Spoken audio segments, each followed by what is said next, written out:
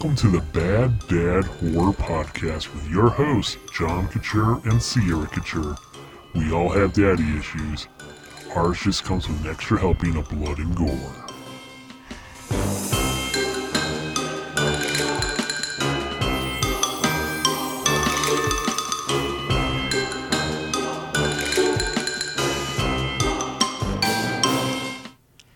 And welcome back to the Bad Dad Horror Podcast. I'm the original Bad Dad himself, John Couture. And I'm Sierra Couture. Sierra, welcome. We made it to episode 5. Yep. That's big. That's huge. 5 episodes. Do you know how many podcasts make it to 5 episodes? 1 in every 5, I'm going to You can say 1 in every 5. I don't know the statistics. I didn't look it up. But it's a pretty impressive feat. I'm excited. Well, this week we are going to talk about 2 films from the King of Horror. No play on his name, but Stephen King. A couple of books that were turned into movies, and it should be a fun little excursion this week. Are you feeling good? Yeah. All right. Well, let's give a little brief recap for those of you who may be joining for the first time, wondering what the heck is the Bad Dad Horror Podcast. Basically, Sierra, my daughter, is 10 years old, so she's a tween, and she recently watched Stranger Things and loved it and said, Dad, I want to watch more horror films. Now, of course, as a parent, we no longer have video stores and clerks that can give recommendations or age-appropriate stuff to children these days, so we actually have to be that for our kids. And I thought this would be a great opportunity to go through some of the classic and horror films and kind of bring Sierra, as well as anyone else who's listening along, on a journey into the history of horror before we get into some of the more modern stuff. And so far, I'd say it's so good. You having fun, Sierra? Yeah. All right, well, let's buckle up and get started this week. I'm going, Mama. And things are gonna change around here. Witch. That's Satan's power. It has nothing to do with Satan, Mama. It's me. Me. If I concentrate hard enough, I can move things. Satan is clever. Mama, I'm not the only one. Other people can do it. I read about it. Oh, you poor child, don't you know? He doesn't let you know he's working through you. I know. He entered your father and carried him off. He ran away, Mama. The devil tempted him. He ran away with a woman, Mama. Everybody knows that. You must renounce this power. You must give it up. You must never use it. I'm going. You can't stop me. I don't want to talk about it anymore. Our first movie this week is the 1976 movie Carrie, directed by Brian De Palma, and naturally it was written by Stephen King. It is about a young girl, Carrie White, played by, I'm sorry, you're good, played by Sissy Spacek, who is getting bullied at school, and she starts her period. She becomes a woman, as it were, and gets bullied really hard at school. And then she also learns and develops a special power called telekinesis, unbeknownst to the people around her. And when her bullies play a prank on her at the prom, Carrie gets her revenge in a much bloody way. All right, Sierra, right off the bat, what did you think of this week's movie, Carrie? Did you enjoy it, or did you not like it? I enjoyed it. You did? What did you like about it? Because it had a good storyline, I think. It did, and this is a book that was written in the early 1970s, so it's a book that's almost 50 years old, which makes me feel old. But it's it has a lot of themes that still carry true to this day. I mean, one of the biggest issues in school, as you know, since you are right now in 5th grade, is bullying. And could you see a lot of the same issues of bullying that you see in school these days? Yeah. For sure. Do you get bullied at school, Sierra, like this? No? No one's ever thrown female products at you in the shower after gym? No, we don't. One, we don't have showers after gym. Sure. Because it's I said we don't have showers after gym, and then See, that's one big Second. difference from the 70s until now. They don't sweat enough to take showers after gym class. And then no one really bullies at our school. Well, that's good. You're fortunate. Unfortunately, though bullying is still a big problem in most of our schools across the country. You do go to a very special magnet school, and most of the kids there are great kids, and there isn't a real big bullying problem at your school, which is we're very grateful for. But certainly in other schools across the country, bullying is a huge problem, and certainly this is a film that kind of resonates even back then what we're feeling now. Now, I wouldn't say there was a lot of blood and guts in this, Sierra. Yeah, there wasn't. But there was certainly a lot of mature themes. There was, again, parents beware. Having not seen these movies a lot since, 10, 20, 30 years, you kind of forget. And while I sort of recalled the opening sequence in the shower scene, and I didn't fully grasp all of it, so there is definitely, if your kids are, or you're against, there is a lot of nudity in the beginning, full frontal female nudity. There are a lot of themes. A young lady becoming a woman for the first time, going through her period, which, hey, see, it saves us a conversation I guess we need to have later on. Watching this movie, what do you think? You ready to go? We don't have to have a conversation now? Yeah. Yeah, you're good? Well, I already knew. You already knew? You're 10 years old? I'm a guy. I didn't have any sisters, so I don't know. I don't know when young girls get these conversations, but thankfully your mother has probably already prepared you, so this is good. Okay, let's move on beyond that, because that is uncomfortable. That is the scariest thing for me on this podcast, talking about those issues. Sierra, one of the things about Stephen King, and again, he is the king of horror. Eventually, someday you're going to read his books, and you're going to love them, because they are amazing, and certainly up your alley of what you want to get into. Although I think at this point, you're probably still a little too young to get into some of his books. They're just really meaty, weighty books with a lot of adult, mature themes in it that I think you're just a little too young. And while these movies... Are you talking about It right now? Well, there's It, and there's a lot of books like... there's just like the Dark Tower series and The Stand, and there's just... there's so many... there are a million books that he's written. They're all great, but they're all mostly with mature themes that are probably just a little too older for me. Maybe more in the late teens, mid-teens, 14, 15 would be a good time you can start getting into some Stephen King reading.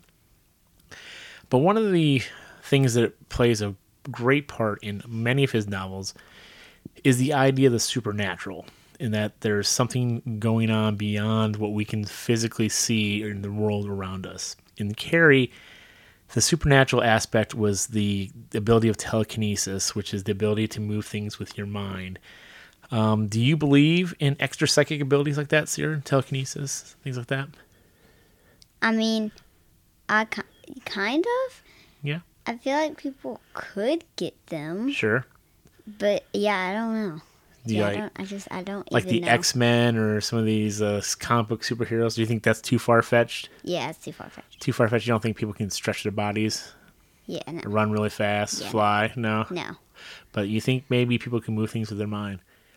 Maybe, yeah. Maybe. So, do you think magicians, obviously use sleight of hand, which in many ways can mimic telekinesis and some of the other powers, do you think magicians... Do you think they're actual abilities, or do you think people are pulling the wool over your eyes? Whatever the second one means, I'm assuming it means they don't really do it. Yeah, the second one. They're fooling you. You think a lot of it's fooling, okay. But do you think it's possible to have telekinesis? But you think most people are just kind of fooling you? It might be possible. Might be I don't possible? know. Okay. Maybe.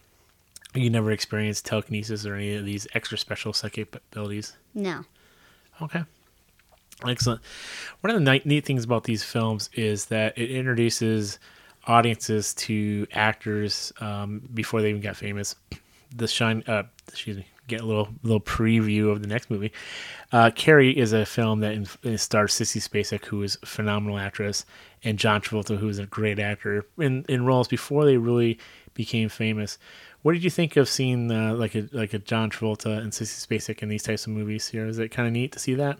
Who did Sissy Spacek play again? She played Carrie White. Oh, yeah, they were really good actors. And John Travolta played the main bully guy who got the pig's blood and was driving the car that at the end that Carrie kind of crashes. Yeah. Big actor. You'll see him eventually in Grease and Saturday Night Fever and a bunch of other movies. Not really horror. I don't think John Travolta's done a lot of horror in his career. But this is certainly a horror film, and he's done a pretty good job. So tell me about some things you didn't like about the movie. Is there anything you didn't care Some for? things I didn't like about the movie. Sure. Well, there's some things I want to have more backstory on the mom and the father, Sure. like how they got apart and stuff. Yeah, I mean, the only real backstory we get with where Carrie came from was her mom at the end when they had that confrontation after the prom. She comes back home, and her mother says that she was drunk when Carrie's dad basically raped her, and she was conceived, and she was conceived by the devil. I think is what she said. She's very religious. Carrie's mom.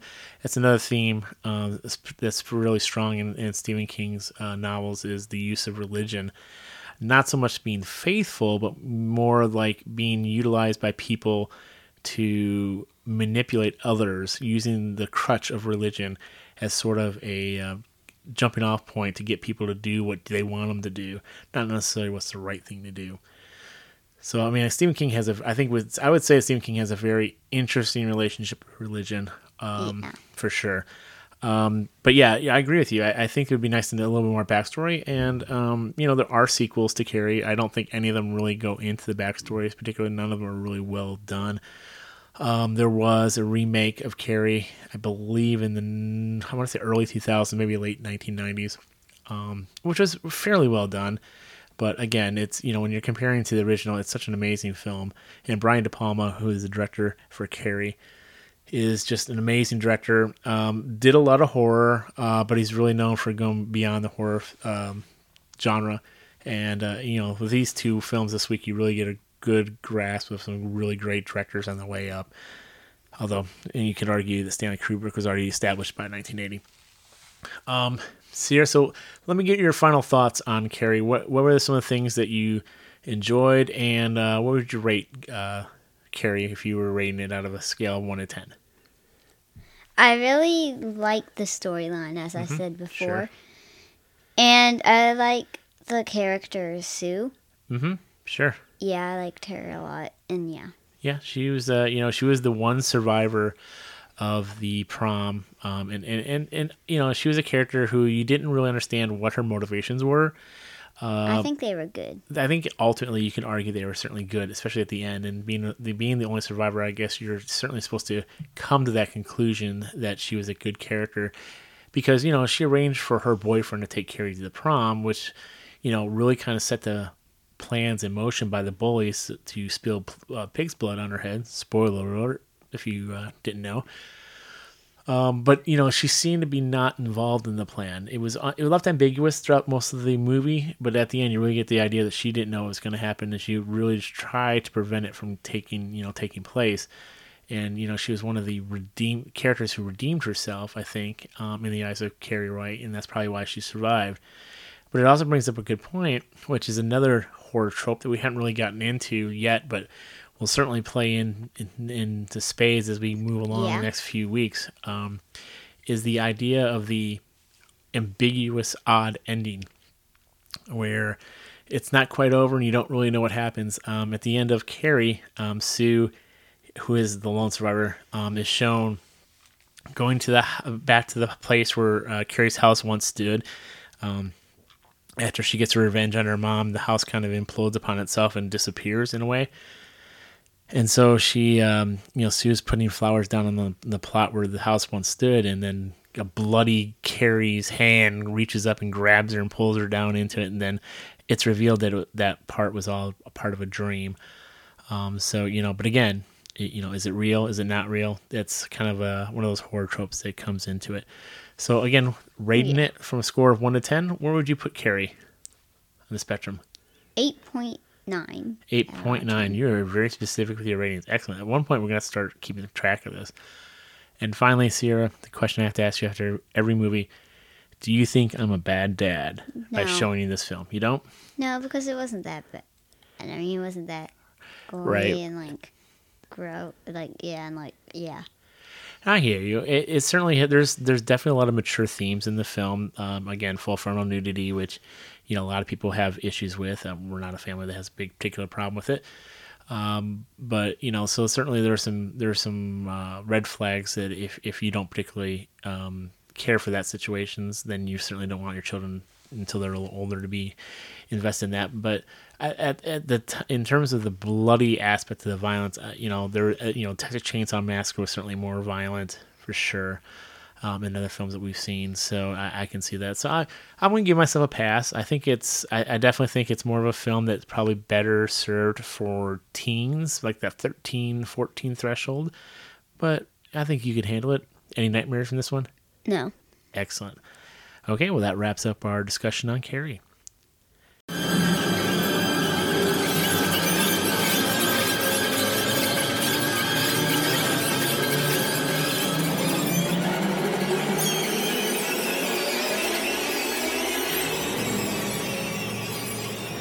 Come out, wherever you are.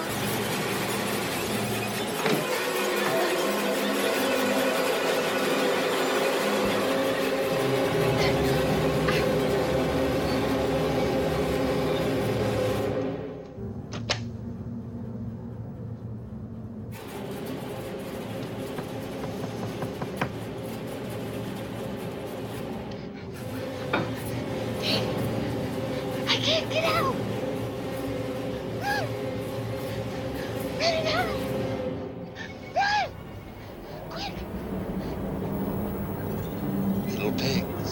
Little pigs, let me come in.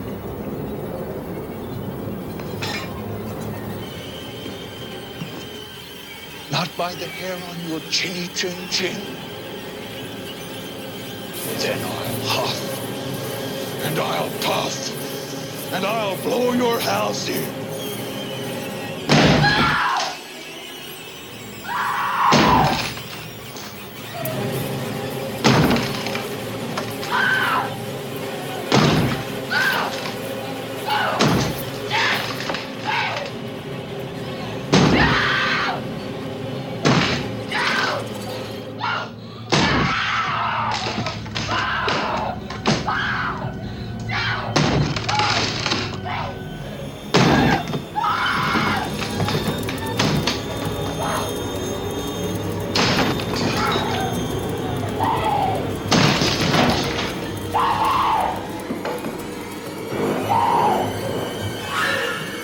Here's Johnny.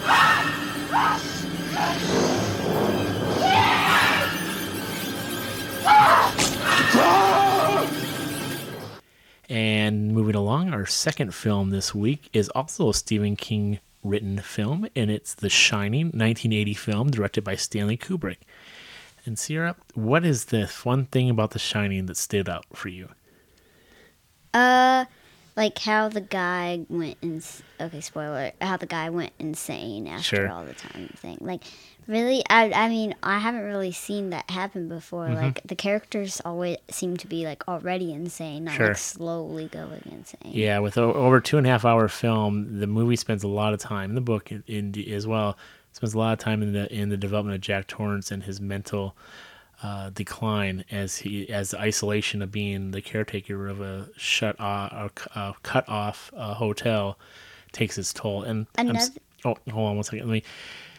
One thing I should have set up a little bit of in case you're not familiar with The Shining. The movie is about a family led by Jack Torrance and his wife and young son. They become caretakers of a resort hotel in Colorado over the winter. They spend 5 months in isolation, taking care of the hotel, making sure that it doesn't basically get consumed by the dangerous winters. And as part of it, they're cut off from the rest of civilization. And as you would expect, being cut off, you get what's known as cabin fever, and it starts to affect Jack Torrance. And as he starts to lose his mental capabilities, his young son and his wife are put in the crossfire. And his son has a little bit of a psychic ability himself, and that lends itself into the film. I was going to say that was another thing that stood out for me. Sure. Carrie had a psychic ability, and his son, Danny, in this one had a psychic ability. Absolutely. Called The Shining. Yep, it's like a telepathic type ability. Stephen King gave it the name Shining. Obviously, it's the name of the book. It's the name of the film. And he was not the only one that had it. Correct. There are others. Most famously in this movie, Halloran, played by Scatman Crothers. fabulous role, is in it. And not to get too ahead of ourselves, there is a sequel called Doctor Sleep that we find out there are other people that have this ability, The Shining, out there. So, and again, and this is why we kind of marry these two films together. Not only are they directed by the king of horror, Stephen King, or written by Stephen King, but they're also deal with the horror of extra special abilities that humans have, if in telekinesis in the sake of Carrie, and telepathy, or The Shining, as it were, in The Shining. So again, I ask you the question, Sierra, do you believe in the telepathic ability? Do you believe that humans have the ability to communicate with their minds? Now, like the way Danny had it in this one, sure. where he could see like dreams of stuff happening to other people. Sure. I believe you can kind of do that. Okay. So like fortune tellers who see the future and then tell your fortune, you go to a fortune teller and you believe that? No. No? Not those people. Well, I mean, I think there's... Well, I feel like people can have dreams about stuff Sure. that's going to happen in the future. Like, I feel like that can happen. Yeah, But I get that. Yeah. But yeah, I agree. Most charlatans out there that are telling the future are really doing it to get $20 off you and say, "Oh yes, you're gonna have a wonderful life and be married and have 3 kids." But meanwhile, they care about your bucks. But I do think there are some genuine people that do have abilities. I think it's, and I'm gonna get the whole specific percentages wrong. But some, humans on average use, I think it's like 15% of our human mind. So there's like 85% of our human mind that is unused and untapped. So, and I think people are on a spectrum in terms of how much they use of their brain power. And if people start using more of the brain power than others, then I think that you can unlock abilities like telekinesis and telepathy. But I do think it's rare. I do think, interestingly enough, that in the future, I think we're going to have the ability to unlock these powers. What do you think about that? I thought that the rumor about only using 15% of your brain was fake, because there's a lot of like stuff saying it's fake and a lot of stuff saying it's real. I'm not sure about it being fake or not, but tune in next time and we'll have a correction see if I'm right or Sierra's right. Sierra's probably right.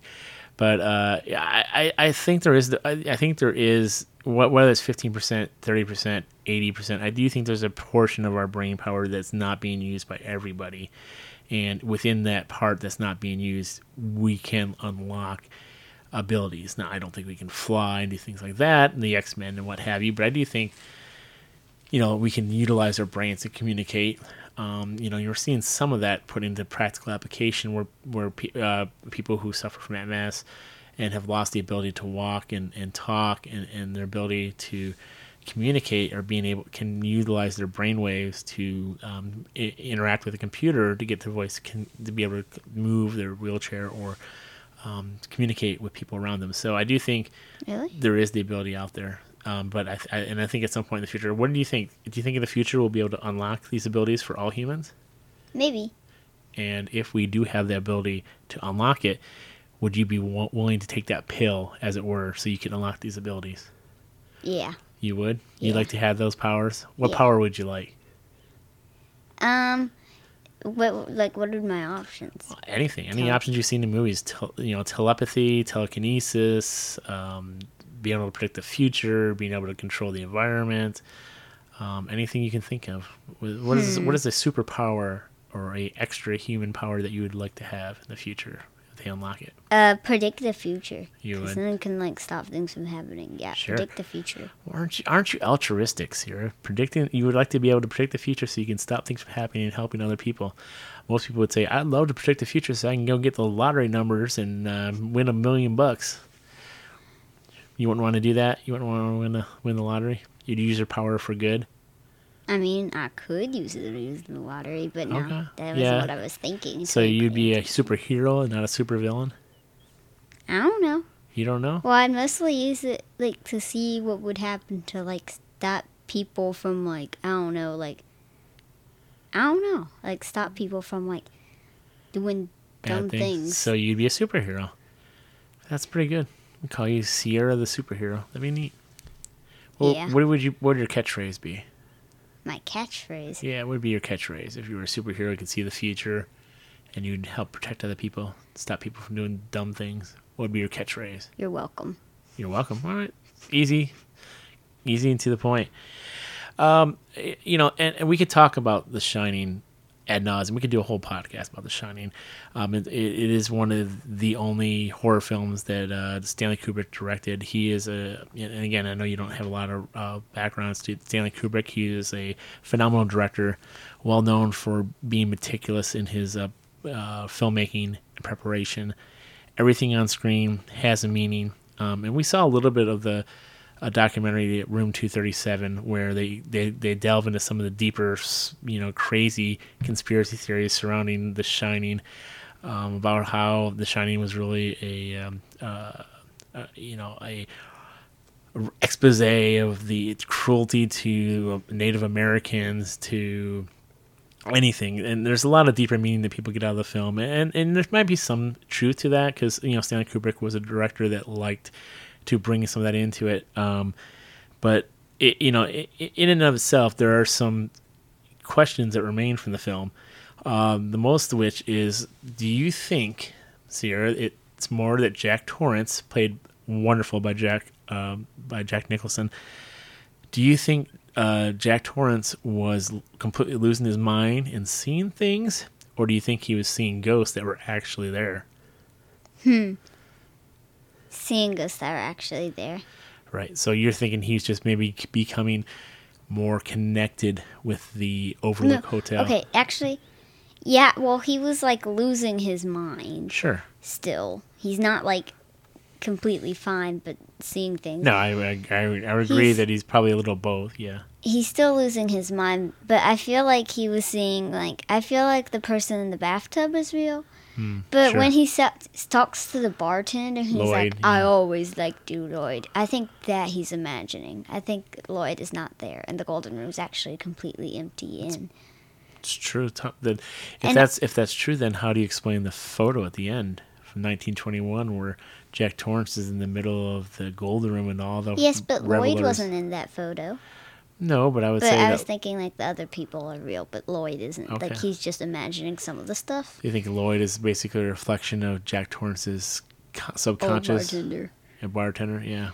Because that. But he's still insane. He's not. Sure, no one's claiming that Jack Torrance is a sane man, but I think your argument has some merit, because Lloyd is certainly a reflection of Jack Torrance's biggest affliction, which was alcoholism. We learn a little bit about the again, you pointed out that The Shining was really good in terms of backstory, in terms of filling out the characters, and they spent a lot of time building that up. And we learned that Jack Torrance had a problem with alcohol and that he was physically abusive to Danny.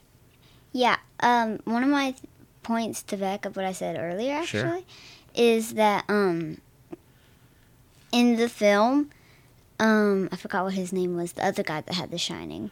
Halloran. Yep. He says to Danny, the things that he sees aren't there, they aren't real. Right. But when Danny sees, the two sisters, mm-hmm. he sees them, and then he sees kind of, what they actually were. They Sure. were not a living. They're not real in terms of not physically there now. Yeah, I know, but they were real at one point. He's seen... So I think that Jack Torrance is, seeing the things, but Danny can see the things, too, but I don't think Danny's insane. Well, I mean, no, I don't. I think Danny certainly has mental issues as a result of his ability. I think that takes a weighs on his mind, and that certainly, not to get too far ahead in the sequel that you still haven't seen, but I do think that there are some effects of having the Shining ability, which brings back an interesting thought process, because both Danny's mom eventually towards the end starts seeing some of the things as well that are going on. She sees the room with the gentleman and the dog, and some other things going on. And the blood that comes out of the elevator. Yeah, it's one of the classic scenes. No nightmares from that scene at all, Sierra? Mm-mm. Wow. So they all start seeing things. Now, do you think Danny had to get his shining powers from somewhere?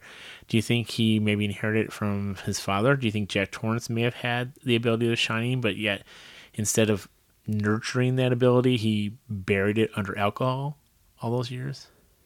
He may have gotten it from his father, but his father doesn't just have the shining. Sure. He has The Shining, is a drunk man, and is insane. So he's Yep. like a combination of 3 bad things. Yeah, it and is now certainly he's like- it is certainly a perfect storm of things that come into effect, and then, ultimately, resolves itself in the wonderful picture where we put our podcast picture in terms of where Jack Torrance is, sticks his head through the door with the axe. Yeah, here's Johnny. That's what a classic scene. And that's just again. Amazing actor. Jack Nicholson's great. Shelley. I haven't. Yep. I haven't seen the sequel, but I Sure. think Danny is sane, You think Danny's sane? and I think the mom is completely sane. Okay. Yeah. I mean, I think they definitely have a better grip on reality and dealing with whatever's going on than their dad. I think their dad certainly lost it completely. I think Jack Torrance just completely lost it. But I do think there is a better grip on reality from Danny and the mom. Let's talk about Danny's friend. I think it was Tony. Is that right? Yeah, Tony that lived in his talked in mouth. his mouth, and he used his finger. I guess people can't see my finger going up and down, but for me, I was using the finger. And who helped save them by saying "red rum, red rum, red rum" a lot. It doesn't get annoying ever. Do you think Tony's actions were good or bad? Yes, I do think so, and I have a whole lot to tell about it. All right, let's hear it. So, when they were in the room, he wrote red rum on the door that they had to go through to survive. Sure. I think he knew that door would lead them to surviving, so I think that's why he wrote red rum on it. Okay. And then he got louder because Jack Torrance was like hitting on axing the door down, but the mom was asleep. And if the mom had kept sleeping, she would have been killed. True. So he said red rum even louder to get her to wake up, and then she realized it and she went into the door that he had marked. Right. So I think Tony had good intentions, and then Danny came back at the end. I think it doesn't show that happened, Sure. but I think Danny came back at the end. Okay. Yeah, definitely. I do think that when they escape on the snowcat, I think that Tony has gone away, at least temporarily. Danny's been back full control over the body, and when she embraces him, when Danny comes out of the hedge maze, I think it's definitely Danny. So that makes me an interesting question, Sarah. We never asked. Do you believe in ghosts? Yes. Yes, you do. Have you had any encounters with ghosts, or any encounters that you would think about? That could have been a ghost. Well, sometimes I get poked in the back. Really? But no one's actually there. Like in But this house, or just randomly at school, or in this house.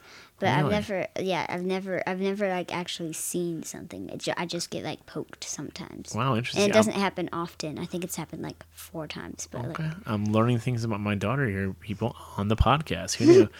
Yeah, we joke about the house being haunted, and there'd be some things that, not that nothing major and things move or anything gets thrown around or any things going on. But, I do think I'm open to the idea of ghosts being real. I don't have any. one day, Yep. the light in our laundry room, just no one had touched it. Sure. And it just broke. Right, the glass Yeah, it just enclosure that's fell. on top of the glass enclosure that kind of just snaps in to the fixture fell, and it broke and shattered into 1,000 pieces. It could have been a ghost, or it could have just been faulty clips that were showing their age and needed to be replaced. Good I guess point. that's something I should have done. But I don't know. It could have certainly been a ghost. And that brings us to the last point I kind of want to touch upon. In the film, Jack Torrance, Wendy gets him locked, knocks him out with a baseball bat and locks him into that food pantry. And he's locked in. There's no way out. And obviously Wendy didn't let him out. And we don't think Danny let him out. In the film, Grady, the ghost, lets him out. Do you think the ghost does that change your opinion on whether Jack's completely losing his mind? Because there has to be something there to open that door, right? Good point, yes. I don't know, though, because, even if it is a ghost that's actually there, how would it be able to open the door? And if he's imagined things, again, how would it be able to open the door? Yeah, I wonder what let it out. That's a good point. It's one of those unanswered questions, and people spend millions of pages on the internet trying to decipher and figure it out.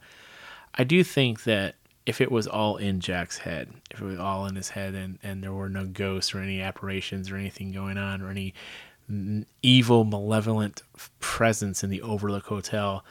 If there was none of that, I don't think he would have been able to get out of the pantry without that help from Grady. So I do think, whether or not ghosts are real, malevolent presence, I do think that what the ghost of Grady was able to affect, because there are some evidence out there, some research that people think that ghosts that can have an effect on their environment. They can actually make things move. They can unlock doors. So this is certainly a situation where that happened to let Jack out. Although there's other people that claim that Danny is actually the one who let his dad out of the pantry and unlocked it, because he knew that the only way to escape was to lead him into the maze and kill him that way. Which, again, I don't know if I buy that argument per se, but I think it's, for me, in knowing Stephen King and horror, I think it's a little easier just to accept the fact that the ghost Grady had an effect on the pantry. Yeah, but if Danny... No, I don't think Danny did it. I don't agree with that argument. So per se, because couldn't they have just walked out the door if they kept him in the pantry? Couldn't they have just walked out? Sure, no, absolutely. I agree with that. It doesn't make a lot of sense, but there are people who believe it. There are some people that think... I realize why now. Okay, what's that? Because, they could have just waited for the guy to get there in his well, mobile. the problem is I don't think Danny realized he realized he was communicating with Halloran, but I don't think he realized that Halloran was on his way back to the Overlook. So he had no way of knowing that they were coming up with the cat. It's a possibility. I'd leave it about 5% possibility, but I think 95%. I'm believing it was a ghost. I'm believing it was Grady. And I think that the Overlook certainly is a place that has superpowers, or has been touched by so much evil that it's started to take a little bit of manifestation in the building itself. I think that's pretty obvious with what people are seeing. So I just think it's one of those evil places. And speaking of evil places, we are certainly going to get into some evil places next time. But before we get to there, Sierra, I want any final thoughts on The Shining? I definitely believe that it was Grady the ghost that let him out, because when he gets out, you see Danny climb out of the pantry that he had already gotten in. Right. And you don't seem to see any changes in the pantry there, because it assumed that Danny got out and unlocked the door and then came back in. Yep, good point. So I think Danny didn't do it. No, I'm with you. I think it's the ghost. But there are people that believe that. There's people that believe a lot of things. Yeah. But just because they believe it, just because they post it on the internet, or just because they have a podcast, doesn't really make it truth. We're just out here putting words out there in the ether, and who knows who's listening and who's paying attention. So finally, how would you rate it, a score of 1 to 10, The Shining? I think it is a 9.8 out of 10. 9.8. I believe that's the second 9.8. So 2 9.8s in this episode. It's impressive, Sierra. No, the last one was 8.9. Oh, 8.9. I'm sorry. Carrie's 8.9. This is 9.8. Was this your favorite movie so far? The favorite horror film that you've seen? Yeah. Awesome. And again, we always ask, do you think I'm a bad dad by letting you watch this film? No, but if you have a problem with nudity... There is a little bit of, female full-frontal nudity, yep. Insane. And mental health issues, sure. And violence. There is a huge violence. There is not too much gore, but there is a lot of violence. I mean, there's a whole hallway of blood that comes out of the elevators. I mean, there's a little bit of gore. But there is more of a menacing type of violence. As Jack Torrance loses his mind, he certainly becomes more, and again, I think it's a reflection of Jack Nicholson, the actor, becomes such a huge presence, and his evil is just pure poetry on screen. There's nothing really like it. It's hard to explain. But he's perfectly cast as Jack Torrance, for sure. And I do think I don't think the horror gore is at a big level. Sure, there's some eeriness to it. I think that I'll give myself a pass, because I think The Shining, beyond being an excellent horror film, is one of the, I would say, easily the top 50 movies ever made, or top 100 for sure. And beyond horror, I think it's just a film that Stanley Kubrick came together with Stephen King. And even though Stephen King has famously said that he doesn't care for this version of The Shining, I do think that the film is one that transcends what's written in the book. And for me, it's one of my favorite horror films. Really? Did he say that? Yep, Stephen King has famously said, and I think he's backed it off of it since the film has gotten such a large fan base behind it.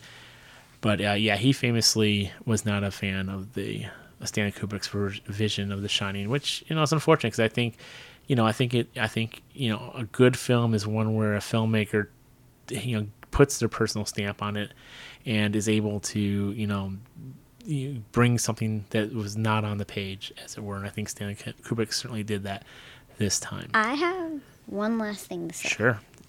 It's not really relevant, but in the scene where they're like, Jack Torrance is in the bar and they're heading to the bathroom with Grady. Yep.